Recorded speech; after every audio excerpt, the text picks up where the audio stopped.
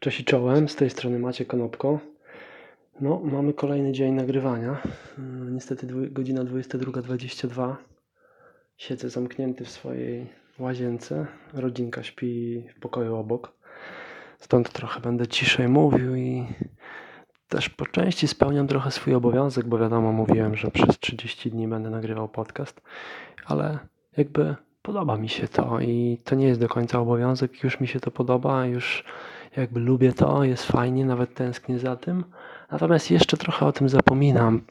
Podobno potrzeba około 30 dni, żeby wyrobił się w nas pewien nawyk i wtedy już robimy pewne rzeczy automatycznie. Specjalnie z tym nie zwlekamy, wpisuje się to automatycznie w nasz dzień. Dzisiaj sobie pomyślałem, że te ostatnie nagrywki są oczywiście początkiem, więc to może jeszcze nie ma jakiejś wielkiej tragedii, ale są za bardzo chaotyczne. To znaczy, po pierwsze, nie wiem do końca, co chcę tam mówić, chociaż i tak wychodzi całkiem nieźle, jak na początki, tak mi się przynajmniej wydaje, bo jak przesłuchałem swoje pierwsze trzy te podcasty, to było całkiem nieźle i szczerze mówiąc, poza jakimiś tam drobnymi błędami, to nic bym nie zmienił. Po prostu początki są właśnie takie i mają takie być. Ale tak sobie pomyślałem, że najwyższy czas troszeczkę podkręcić śrubę i po pierwsze, to takie postanowienie, może nie wiem, czy jutro będę o nim pamiętał, albo to postanowienie najlepiej zapisywać, ale takie postanowienie, żeby po pierwsze było to trochę krótsze, tak maks pół godziny, więc wtedy też mi będzie łatwiej się do tego zebrać, wiedząc, że po prostu mam mniejszą ilość czasu do pokonania.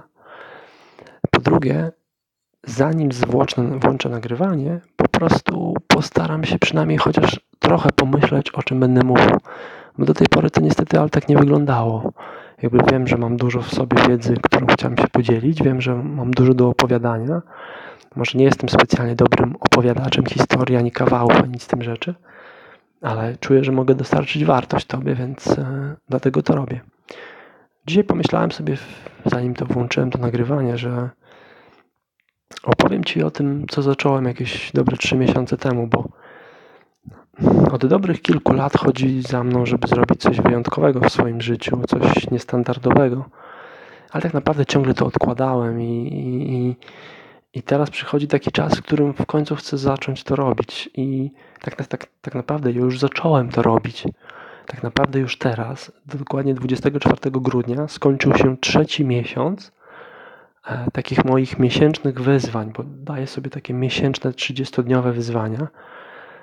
To miało się zacząć już dużo wcześniej, bo myślę, że z moim przyjacielem często to konsultowaliśmy i od około mniej więcej roku z nim rozmawiam, że chodzi mi po głowie taki program 9 miesięcy, takiej odnowy i to można by było robić każdego roku. Tak się odnawiać co roku, stając się coraz lepszym, próbując wyeliminować swoje jakieś takie właśnie słabe strony i zastąpić je tymi lepszymi. No ale to tak jakby ja próbowałem pomóc swojemu przyjacielowi jakby w jego tam kłopotach, ale jakoś tak nie odnosiłem tego jeszcze wtedy do siebie. Natomiast jakoś tak chyba ponad 3 miesiące temu, jakby wspomagając jego w tym procesie zmiany, sam zacząłem też to stosować. Podobno się mówi, że żeby pomóc innym, najpierw trzeba pomóc sobie. Ja tutaj mam trochę pewne wątpliwości, bo po pierwsze, co to znaczy pomóc sobie i kiedy będę już wystarczająco doskonały, żeby pomagać innym, to jest moja pierwsza wątpliwość. Moim zdaniem nie nadejdzie nigdy taki czas. Po drugie, co miało być po drugie? Chwila niepewności. A po drugie, skąd będziemy wiedzieć, że moje doświadczenie jest takie, że łatwiej jest pomagać innym ludziom, bo my się w pewnym sensie uzewnętrznimy, a to ten człowiek musi to wprowadzić w życie. I dlatego łatwiej jest coś komuś radzić, bo tak naprawdę też nie mamy do końca z tym związanych emocji. Chociaż jeśli pomagamy rodzinie lub przyjaciołom, no to zdecydowanie jesteśmy bardziej emocjonalnie z tym związani. Ale wracając do sedna, tak jak już mówiłem w którymś tam z poprzednich nagrań, ja wyszczególniam takie 3 główne płaszczyzny życia. I problem polega na tym, że większość bazuje w pierwszej płaszczyźnie, całkiem sporo osób, coraz więcej osób wchodzi na drugą płaszczyznę, ale mam wrażenie, że trzecia płaszczyzna jest nieznana, jest wielką zagadką, jest niedoceniana i niezauważana. Przez to właśnie, że żyje się na tych dwóch pierwszych. Pierwsza to jest taki, jak mówiłem, świat fizyczny, drugi to jest taki świat umysłowy, czyli wszelkie rodzaje marzenia, osiągnięcia. To, że teraz do Ciebie mówię, jest wynikiem właśnie jakiejś umysłowej potrzeby realizacji siebie i powiedzenia czegoś więcej. Zatem no jest ten trzeci świat, którego ja zawsze szukałem. Wtedy jeszcze nie wiedziałem, że go szukam. Gdy mój tato zmarł, gdy miałem 13 lat i chodziłem do 6 klasy podstawówki, wiele nocy wtedy nie przespałem, myśląc o życiu, tak po prostu, nie wiadomo skąd, nie wiadomo jak. Ja oczywiście to odbieram jako, że to wtedy się zaczęło, być może zaczęło się wcześniej, być może trochę później, nie wiem, ale miałem wrażenie, że wtedy właśnie zmieniło się moje życie już tak o 180 stopni, zupełnie nie do poznania i nieodwracalnie i od tamtej pory jestem już zupełnie innym człowiekiem. I wtedy zacząłem sobie zadawać takie istotne z mojego punktu widzenia egzystencjalne pytania typu kim jestem, po co jest życie, dokąd to wszystko zmierza, jaki jest cel, jaki jest sens naszego życia. I to chyba określam jako moją dziedzinę w życiu, czyli ten trzeci, nazwijmy to poziom, ale to jest bardziej pewna płaszczyzna, bo ja nie rozpatruję tego jako gorsze czy lepsze, po prostu są trzy i warto by było, żeby ludzie mieli tego świadomość, że jest jeszcze coś takiego jak duchowość do zagospodarowania. Teraz czym może być ta duchowość? Moim zdaniem przede wszystkim to jest pewna pusta przestrzeń na zapełnienie czymś. I teraz nie do końca jeszcze jakby jestem w stanie powiedzieć, czym należy to wypełnić, natomiast wiem, że są pewne owoce i pewne rzeczy, które nie przeczą duchowości. Jest to między innymi rodzina, po drugie pragnienie wolności, dążenie do wolności, do radości wewnętrznej, cieszenia się tym, co robisz, ale też nieunikanie trudnych momentów, trudnego życia. Nie chodzi o takie egoistyczne myślenie o życiu, że wszystko ma nam sprzyjać i być przyjemnie, a jak nie jest, to rzucam to, co robię i szukam czegoś następnego. Tu właśnie się rodzi prawdziwa pasja, czyli coś, co jest niezależne od motywacji. I pierwszym takim poziomem jest rodzina, bo gdy już masz rodzinę i szczególnie dziecko, wtedy już nie potrzebujesz za bardzo motywacji, po prostu twoje dziecko ci przypomni o tym, że właśnie jest głodne, że warto go nakarmić, albo że wręcz trzeba to zrobić. Więc ten świat, który potrzebuje motywacji, to moim zdaniem są ludzie na tym drugim poziomie, którzy gdzieś zaczęli się rozwijać, ale z drugiej strony nie mają tego naturalnego ciągu w postaci właśnie tej naturalnej motywacji, czyli potrzebują się stymulować ciągle czymś, żeby utrzymać jakiś wysoki poziom chęci do życia. 9. poziomem, czyli może inaczej, nie 9, bo nie wspomniałem o tym, że są 3 i na każdym z tych 3 poziomów wyróżniam po 3 takie pomniejsze, powiedzmy. I 9. poziomem, czyli 3. z ostatniego tego poziomu duchowego jest coś, co nazywam pasją, ale związane głęboko z powołaniem. I tutaj pasja polega na tym, że to nie chodzi o to właśnie, co lubisz robić, tylko czego w świecie najbardziej brakuje i co tylko ty możesz dostarczyć w takiej formie, jak ty możesz dostarczyć. Czyli, nie wiem, stajesz się lekarzem i wiesz, że ty jesteś lekarzem specjalizującym się dokładnie w tym i nikt nie zadba o tego chorego tak jak ty. I to jest twoja misja, to jest twoje powołanie. Oczywiście to jest tylko przykład. I moim życiowym doświadczeniem jest to, że ten 9. poziom rodzi się z największego życiowego bólu. I w moim życiu miało miejsce kilka takich, ja to nazywam tąpnięcia, czyli tak jak na Śląsku się zapada ziemia po prostu i domy pękają. To jest takie coś, że zapada się pod tobą ziemia i nie wiesz, co się dalej dzieje. I kiedyś się wyróżnię dokładniej, ale teraz właśnie po pierwsze śmierć mojego ojca, gdy miałem 13 lat. No i też wiążąca się z tym choroba psychiczna mojej mamy, jakieś jej słabości, depresje i tak dalej. Tak naprawdę to można powiedzieć, że wtedy straciłem oboje rodziców, bo moja mama poza chwilami jakby takiej czasu, kiedy dobrze się czuła, to z reguły jakby tak można powiedzieć, że jej nie było. Tak jakby często to my się musieliśmy nią opiekować, a nie ona nami. Drugie takie tąpnięcie to ja myślę, że się stało po przyjeździe z Wielkiej Brytanii właśnie do Polski, ale to się nie stało, że ze względu na to, że mi tu było źle czy coś w tym stylu, tylko trochę na moje życzenie, prawda? Aha, przepraszam, źle mówię. Pierwsze to było moje takie zakochanie jeszcze w 4. klasie liceum, właśnie tuż przed pójściem na studia. Zakochałem się po prostu bez pamięci w kimś i tak naprawdę długo później leczyłem rany, bo to oczywiście nie wypaliło, jak to większość pierwszych rzeczy, czy pierwszych związków, czy pierwszych biznesów, czy pierwszych naszych prac, które wykonujemy w życiu. Tak jak już mówiłem w poprzednich odcinkach, będę co jakiś czas to powtarzał, bo być może dopiero zaczynasz słuchać mnie od tego odcinka i przyda ci się takie streszczenie mniej więcej. Tak jak mówiłem, zwykle nasz pierwszy biznes, czy cokolwiek pierwsze, co zaczynamy, nie będzie naszym ostatnim. To znaczy, że zwykle ten pierwszy się nie uda, a uda się dopiero 3., 7. czy 25. Dlatego warto nie zrażać się porażkami początkowymi i warto po prostu iść mimo wszystko do przodu. I przede wszystkim nie bać się zacząć, a ja się właśnie strasznie bałem. Ostatnie lata strasznie się bałem zacząć i tak jak już mówię, nie wiem czy... a propos tąpnięć jeszcze skończę, że 3. tąpnięcie to było właśnie takie powrót z emigracji i ono już się zaczęło na emigracji, bo ja czułem, że po prostu się wypalam tam. Mimo iż zarabiam dużo pieniędzy, w porównaniu oczywiście do polskich realiów, to tak naprawdę czułem, że wysycham tam po prostu, że coś mi omija, że nie widzę tych zmian, które mają miejsce w Polsce i że nasi przodkowie gdzieś tam walczyli o wolność w naszym kraju, a my tak naprawdę wyjeżdżamy z niego. I okej, może to jest też jakiś rodzaj wolności, że mamy ten wybór i możemy wyjechać, ale z drugiej strony kto za nas zbuduje ten kraj? Bo każdy z tych 40 milionów ludzi, których tu jest, swoją codzienną pracą dokłada jakąś małą cegiełkę, albo właśnie nie dokłada. Wyjeżdża gdzieś tam i zostaje. Oczywiście kiedyś myślałem, że wyjazd ogólnie jest zły, ale teraz uważam, że może być też dobry, tylko najważniejsze, żeby się na emigracji nie zasiedzieć. Bo gdy się zasiedzimy tam, to zaczynamy się tam zakorzeniać. A to nie o to chodzi. Później jest bardzo trudno się wyrwać.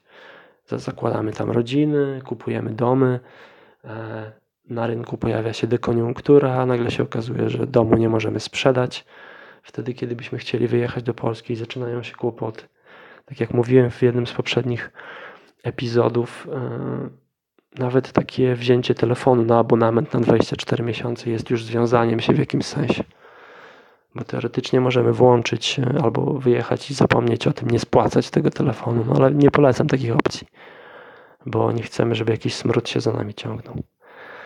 I to było takie tąpnięcie, ono było też związane, ono się zaczęło na Wielkiej Brytanii i ja zrobiłem ogromny błąd, że z jednej strony wiedziałem, że chcę założyć biznes po powrocie do Polski, ale kompletnie nie do końca wiedziałem, jaki on jest, jaki on ma być i co to ma być i nie zaplanowałem tego.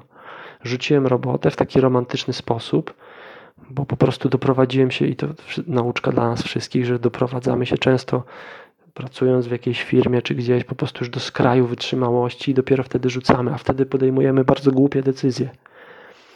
I tyle. I nie powinniśmy dopuszczać takiej sytuacji. Po prostu jak już widzimy pierwsze symptomy, że dana praca zaczyna nas wykańczać, to od razu powinniśmy reagować. Nie mówię, że od razu zmianą tej pracy, ale poświęcić miesiąc, 2, 3 na to, żeby znaleźć coś innego albo nie wiem, może założyć swój właśnie jakiś pierwszy internetowy biznes, czy coś w tym stylu, czy cokolwiek. I tak naprawdę 3. tąpnięcie właśnie zaczęło się w Wielkiej Brytanii i ja je troszeczkę pogłębiłem, ponieważ po przyjeździe zamiast pójść na przykład do jakiejś zwykłej roboty i z czasem robić swój biznes, to ja pomyślałem sobie, przywiozłem trochę pieniędzy, więc mam czas, to więc tak, pojechałem do swojego przyjaciela, tam sobie wypiliśmy piwko, jedno, drugie, dzień, 3., 4., 5. dzień zmarnowany i trwał taki jeden wielki odpoczynek po tym powrocie i to trwało nawet i dobre kilka tygodni z tego, co pamiętam. No i ja gdzieś tam się zacząłem spotykać z moją obecną żoną wtedy. Wtedy to jeszcze było jakieś tam pierwsze pisanie przez internet. Spotkaliśmy się i zobaczyłem, że może coś z tego być. I to mnie mimo wszystko zmotywowało, żeby wrócić do Wielkiej Brytanii na chwilę i założyć tam biznes, ale tylko po to, żeby na poważnie zająć się sprowadzaniem rzeczy używanych z Anglii, bo ja już wcześniej to robiłem, ale robiłem to na bardzo małą skalę, taką skalę, że po prostu fakt zarobiłem na tym trochę, ale nie było, ja to wtedy nie traktowałem tego poważnie, dlatego nie zakładałem żadnej firmy ani nic z tych rzeczy, bo nie uważałem wtedy, że to jest moja jakaś przyszłościowa działalność. Po prostu zwykłe sprowadzenie czegoś z Anglii i sprzedanie tutaj drożej, tak, w Polsce. Plusem jest to, że każda z tych sprzedaży zakończyła się sukcesem, bo zawsze na tym coś zarabiałem i zwykle więcej niż 50%, tak, przebitki, a z reguły zazwyczaj około 100%, czyli powiedzmy jak kupowałem coś za 50 funtów, to sprzedawałem za 100, czyli kupiłem za 300 zł, a sprzedałem za 600, tak, na przykład. Więc do czego zmierzam? A propos tych tąpnięć, no ale niestety z moją żoną wtedy jakby nie do końca jakby umieliśmy się w tamtym czasie dogadać. Wszystko niby szło w dobrym kierunku.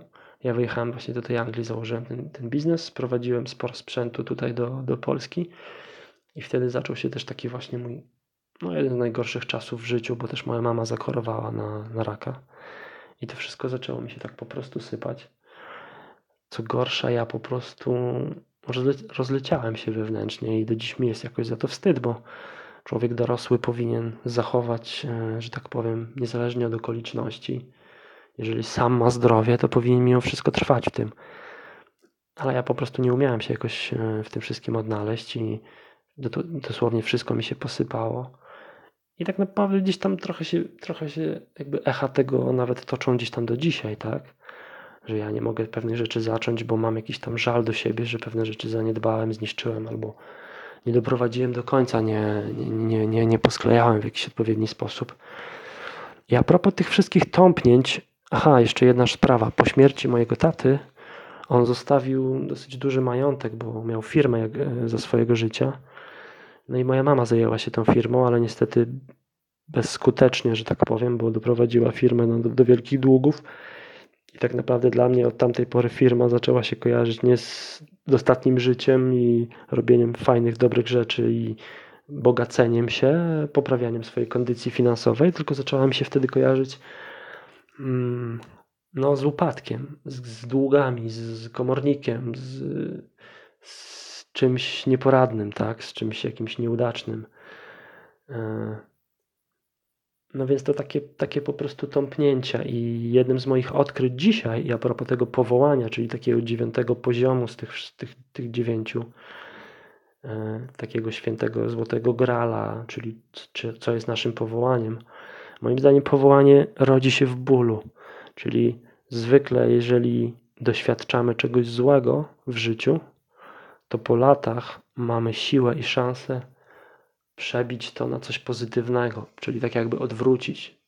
Wypada reszka, to ty to odwracasz i jest orzeł i okazuje się, że to, co było twoim największym przekleństwem do tej pory i czego chciałbyś się pozbyć ze swojego życia, okazuje się, że jest największym twoim powołaniem. I takie są 3 moje największe powołania, tak?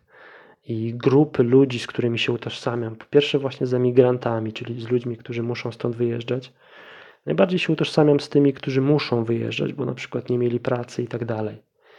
Najmniej się utożsamiam z tymi, którzy wyjechali z czystej wygody, chciwości lub pazerności.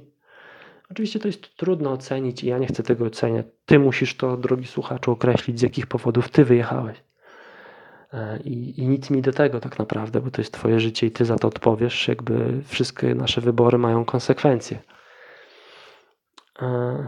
Tak, to jest pierwsza grupa, z którą się utożsamiam, ale nie jest to najważniejsza grupa. Najważniejsza grupa to są przedsiębiorcy, czyli tacy ludzie jak moja mama, którzy gdyby mieli wiedzę, doświadczenie w przedsiębiorczości, umieliby sobie w takiej sytuacji poradzić, gdy małżonek umiera i nagle zostajesz z firmą do prowadzenia i co z nią zrobić. Oczywiście można spieniężyć, sprzedać i tak dalej, natomiast jak poprowadzić taki biznes i w ogóle jak prowadzić biznes, tak? Czyli utożsamiam się też z małymi firmami, bo do dzisiaj się zastanawiam, co by było, gdyby mój tato żył.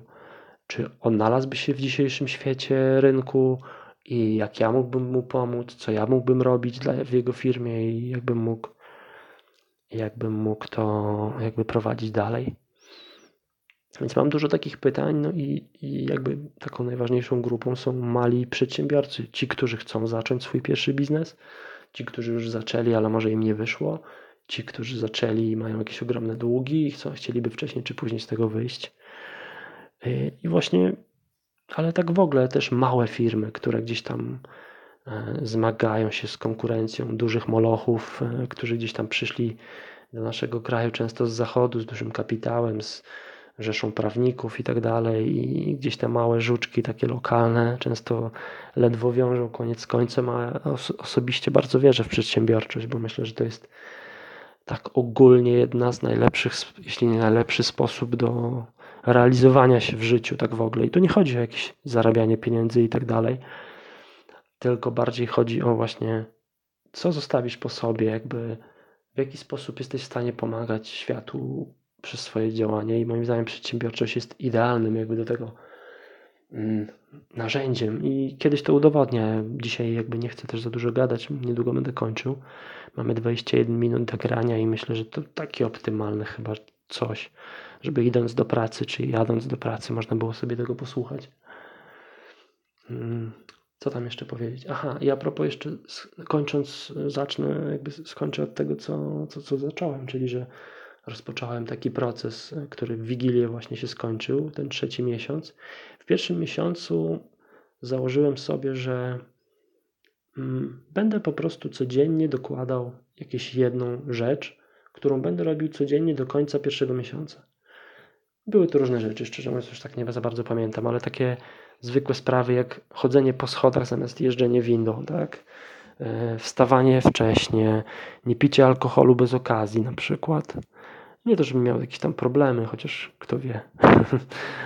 Nigdy nie wiadomo, co by ci specjalista powiedział. Ale czułem, że już za dużo jest tego alkoholu w moim życiu. Na zasadzie idziesz do sklepu i kupujesz sobie piwo, tak po prostu. Czułem, że po prostu to ostatecznie nie jest dobre. Zwłaszcza, że gdzieś tam w mojej rodzinie od strony mamy dwaj jej bracia odeszli z tego świata przedwcześnie właśnie przez alkohol. Rozbiły im się rodziny i tak dalej. I trudna sprawa, lepiej po prostu dmuchać na zimne i gdzieś tam wycofać się, jeśli jeszcze mamy nad tym władzę, że tak powiem. I to a propos każdego uzależnienia polecam działać, jak tylko się pojawią pierwsze symptomy, czy coś w tym stylu.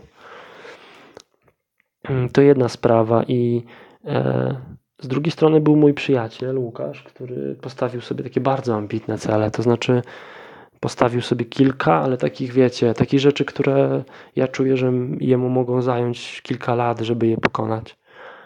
Tutaj nie chcę mówić, no bo to są jakieś tam sprawy prywatne, ale po prostu wiecie, są takie sprawy w naszym życiu, które my ciągle omijamy. Wiemy, że musimy się z nimi zbierzyć, ale ciągle je odkładamy. Być może dla ciebie to jest właśnie powrót do Polski.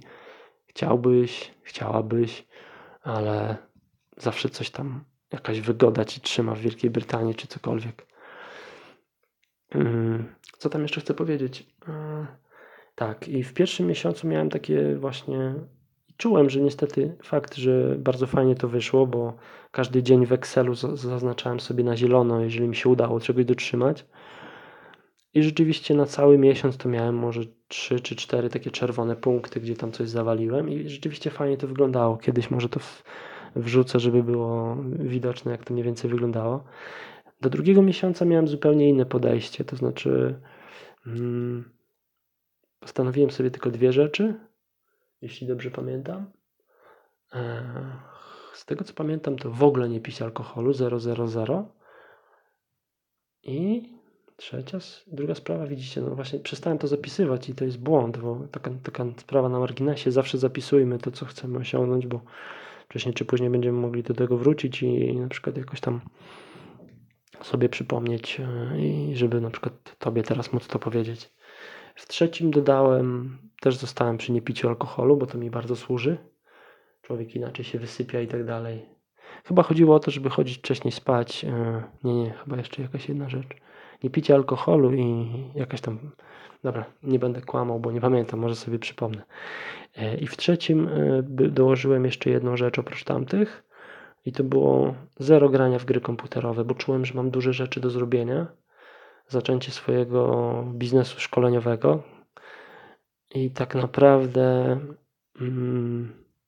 czułem, że po prostu przez te 2-3 miesiące tak naprawdę nie mierzę się z tym, co trzeba, bo omijam tematy, tak? Gdzieś tam ja nie jestem jakby gruby ani nic w tym stylu, a zacząłem się po prostu zajmować tematami jakiegoś tam schudnięcia i tak dalej, zdrowego trybu życia. A wiem, tym drugim było ćwiczenie codziennie. Takiego programu szkoleniowego, znaczy treningowego się nazywa P90X3. To jest takie 3-miesięczny program, który codziennie ćwiczysz, codziennie masz trochę inne ćwiczenia i trwa to 30 minut, żeby nie chodzić na jakąś tam siłownię czy coś, ale żeby zażyć trochę ruchu. Bo ja dużo siedzę w domu, dużo siedzę przed komputerem, więc bardzo fajna sprawa, osobiście polecam. Ruch ogólnie jest świetny. Gdybym miał coś zmieniać w swoim zdrowiu, to pierwsze co bym zaczął, to na Twoim miejscu na przykład, to przede wszystkim zadbać o zdrowy sen, czyli wcześniej się kłaść spać, tak żeby spać przynajmniej te 6, 7, 8 godzin. Optymalnie w dobrych godzinach, czyli tak między 10 a 4 przynajmniej te 6 godzin spać. Druga sprawa, zacząć się ruszać. I trzecia dopiero dieta. Eliminowanie ze swojej diety powoli. Jakiś tam, być może na Ciebie by podziałało lepiej taka terapia szokowa, czyli odcinasz, ale no na mnie nie wiem, chyba nie. No i picie wody oczywiście, takie 4 rzeczy, tak. Z czasem jakaś poważniejsza dieta, z czasem jakieś lepsza siłownia, lepsze jakieś tam ćwiczenia i tak dalej. I co teraz? Teraz sobie jakby zastanawiam się, co dalej, bo nie tyle się zastanawiam, co ja już wiem, co ten podcast jest zaczęciem czegoś nowego, już takiej kariery stricte. I chyba teraz w ogóle nie będzie postanowień. Będę na pewno kontynuował ten program treningowy, bo to się fajnie postaram się wcześniej chodzić spać. Chociaż wiem, że to jest dla mnie trudne, bo ja przez większość swojego życia dorosłego jednak lubiłem sobie w nocy posiedzieć, iść późno spać, później spać do nie wiadomo której często. Bo gdzieś tam miałem ten komfort, że nie musiałem chodzić do pracy, po prostu gdzieś tam zawsze interesowały mnie tematy biznesu i przedsiębiorczości i gdzieś tam mając coś z tego, zarabiając coś z tego, odkładając sobie, jednocześnie żyjąc skromnie, bo ja nie zarabiałem dużych pieniędzy, ale zarabiałem na tyle, żeby tak naprawdę gdzieś tam przetrwać, przepuścić ten dzień dalej. Nie zależało mi na jakby bogaceniu się, jakichś takich gromadzeniu wielkich majątków. Nauczyłem się po prostu skromnie żyć, nie wydawać zbyt dużo. Przecież to nie znaczy, że nie popełniłem jakichś błędów wydatkowych, tak, czy coś w tym stylu. No, trochę czasami żyłem jak pustelnik, tak naprawdę nie potrzebując zbyt wiele do życia i co oczywiście też miało pewne minusy, jeśli chodzi o odżywianie, bo nie odżywiałem się zbyt dobrze. Jadłem tam, że tak powiem, byle co tam pod rękę podeszło, że tak powiem. Ale gdzieś tam trzymałem się tej swojej wizji, tego swojego poszukiwania i nie tyle poszukiwałem biznesu, przedsiębiorczości, co po prostu wiedziałem, że to ma sens, natomiast zawsze chciałem najpierw znaleźć tą duchowość, dowiedzieć się jakiś sens życia i tak dalej. I myślę, że do tego już doszedłem i ja to już wiem, jakby, chociaż ta droga jeszcze się nie skończyła poszukiwań, natomiast może inaczej, doszedłem do momentu, w którym wiem, o co chodzi i teraz zaczynam budować od początku swoje życie. Od początku, mam na myśli, cofam się do początku i zaczynam dbać o każdy aspekt mojego życia, począwszy właśnie od totalnie podstawowych, czyli tej naszej fizyczności, czyli wracając do tego schematu, tych 3 poziomów, 3 takich płaszczyzn życiowych. Pierwsza płaszczyzna ta fizyczna, w którym musimy zjeść, musimy mieć gdzie mieszkać, musimy mieć z czego żyć, jak to się mówi, czyli mieć jakieś zajęcie zarobkowe z reguły. To są takie 3 rzeczy, tak? Musimy mieć. No i tam jest jakieś, wiadomo, dochodzą jakieś tematy, jakaś podstawowa rozrywka, czy coś w tym stylu, żeby to życie w teorii było ciekawsze. No i mamy drugi poziom, taki umysłowy, gdzie mamy jakieś marzenia, aspiracje, to kim chcielibyśmy być, ile zarabiać, potrzeba nauki, potrzeba zdobywania wiedzy, potrzeba nowych doświadczeń, podróżowania i tak dalej. To są takie rzeczy, które podpowiada nam umysł, że powinniśmy się rozwijać i to jest dobre. tylko to dopiero ten trzeci element, dobrze rozwinięta duchowość, jest takim azymutem w naszym życiu, czyli czymś, co ogranicza trochę umysł, ale w takim pozytywnym znaczeniu, że umysł przestaje być naszą złotą klatką. My przestajemy być egoistami powoli i schodzimy do bardzo małego poziomu ego, a ten mały poziom ego nazywa się miej na uwadze własne dobro. I tyle. I wystarczy, bo ego moim zdaniem ogólnie jest dobre, natomiast ono ma tendencję do rozrastania się jakby w złym kierunku, do pęcznienia w pewnym sensie. Tak trochę jak nowotwór, tak? Czyli umysł nie może nie powinien sam o sobie mieć zbyt wielkiego mniemania po prostu. A niestety często tak się zdarza, że jest takie powiedzenie, że im większy inteligent, tym większa świnia często. I to się niestety potwierdza, że ludzie bez tego takiego moralnego azymutu, bez tej duchowości rozwiniętej, tak naprawdę stają się bufonami, zwykłymi durniami po prostu. Mimo iż mają często studia, mają często jakieś stopnie naukowe, to tak naprawdę są po prostu nadętymi bufonami po prostu i słabe to po prostu jest. No i tak kończąc, po prostu moim jakby życiową lekcją jest to, że w poszukiwaniu duchowości nie można zaniedbać tych podstawowych potrzeb człowieka, tak? Czyli właśnie tych fizycznych i tych umysłowych. Ale wiodący prym musi wieść duchowość. I teraz można by było pomyśleć, że każdy z tego jest ważny, natomiast ja bym jednak to rozgraniczył, że fizyczność jest najmniej ważna, ona jest tylko początkiem, jest ważna, żeby zacząć, ale później trzeba się rozwijać w stronę umysłową, aby dojść do duchowości po prostu i nie skończyć na poziomie właśnie nadętego bufona, tylko po prostu iść dalej. A co jest dalej, no to jeszcze kiedyś może będziemy mogli o tym pogadać. Kurczę, to chyba mój najlepszy odcinek. Zwięzły, konkretny w miarę, mam nadzieję. Jeśli coś jest niezrozumiałe, to może kiedyś nauczę się jeszcze lepiej wypowiadać swoje myśli. Zatem mamy kolejny dzień, 28 grudnia 2018. Do usłyszenia jutro. Maciek Konopko.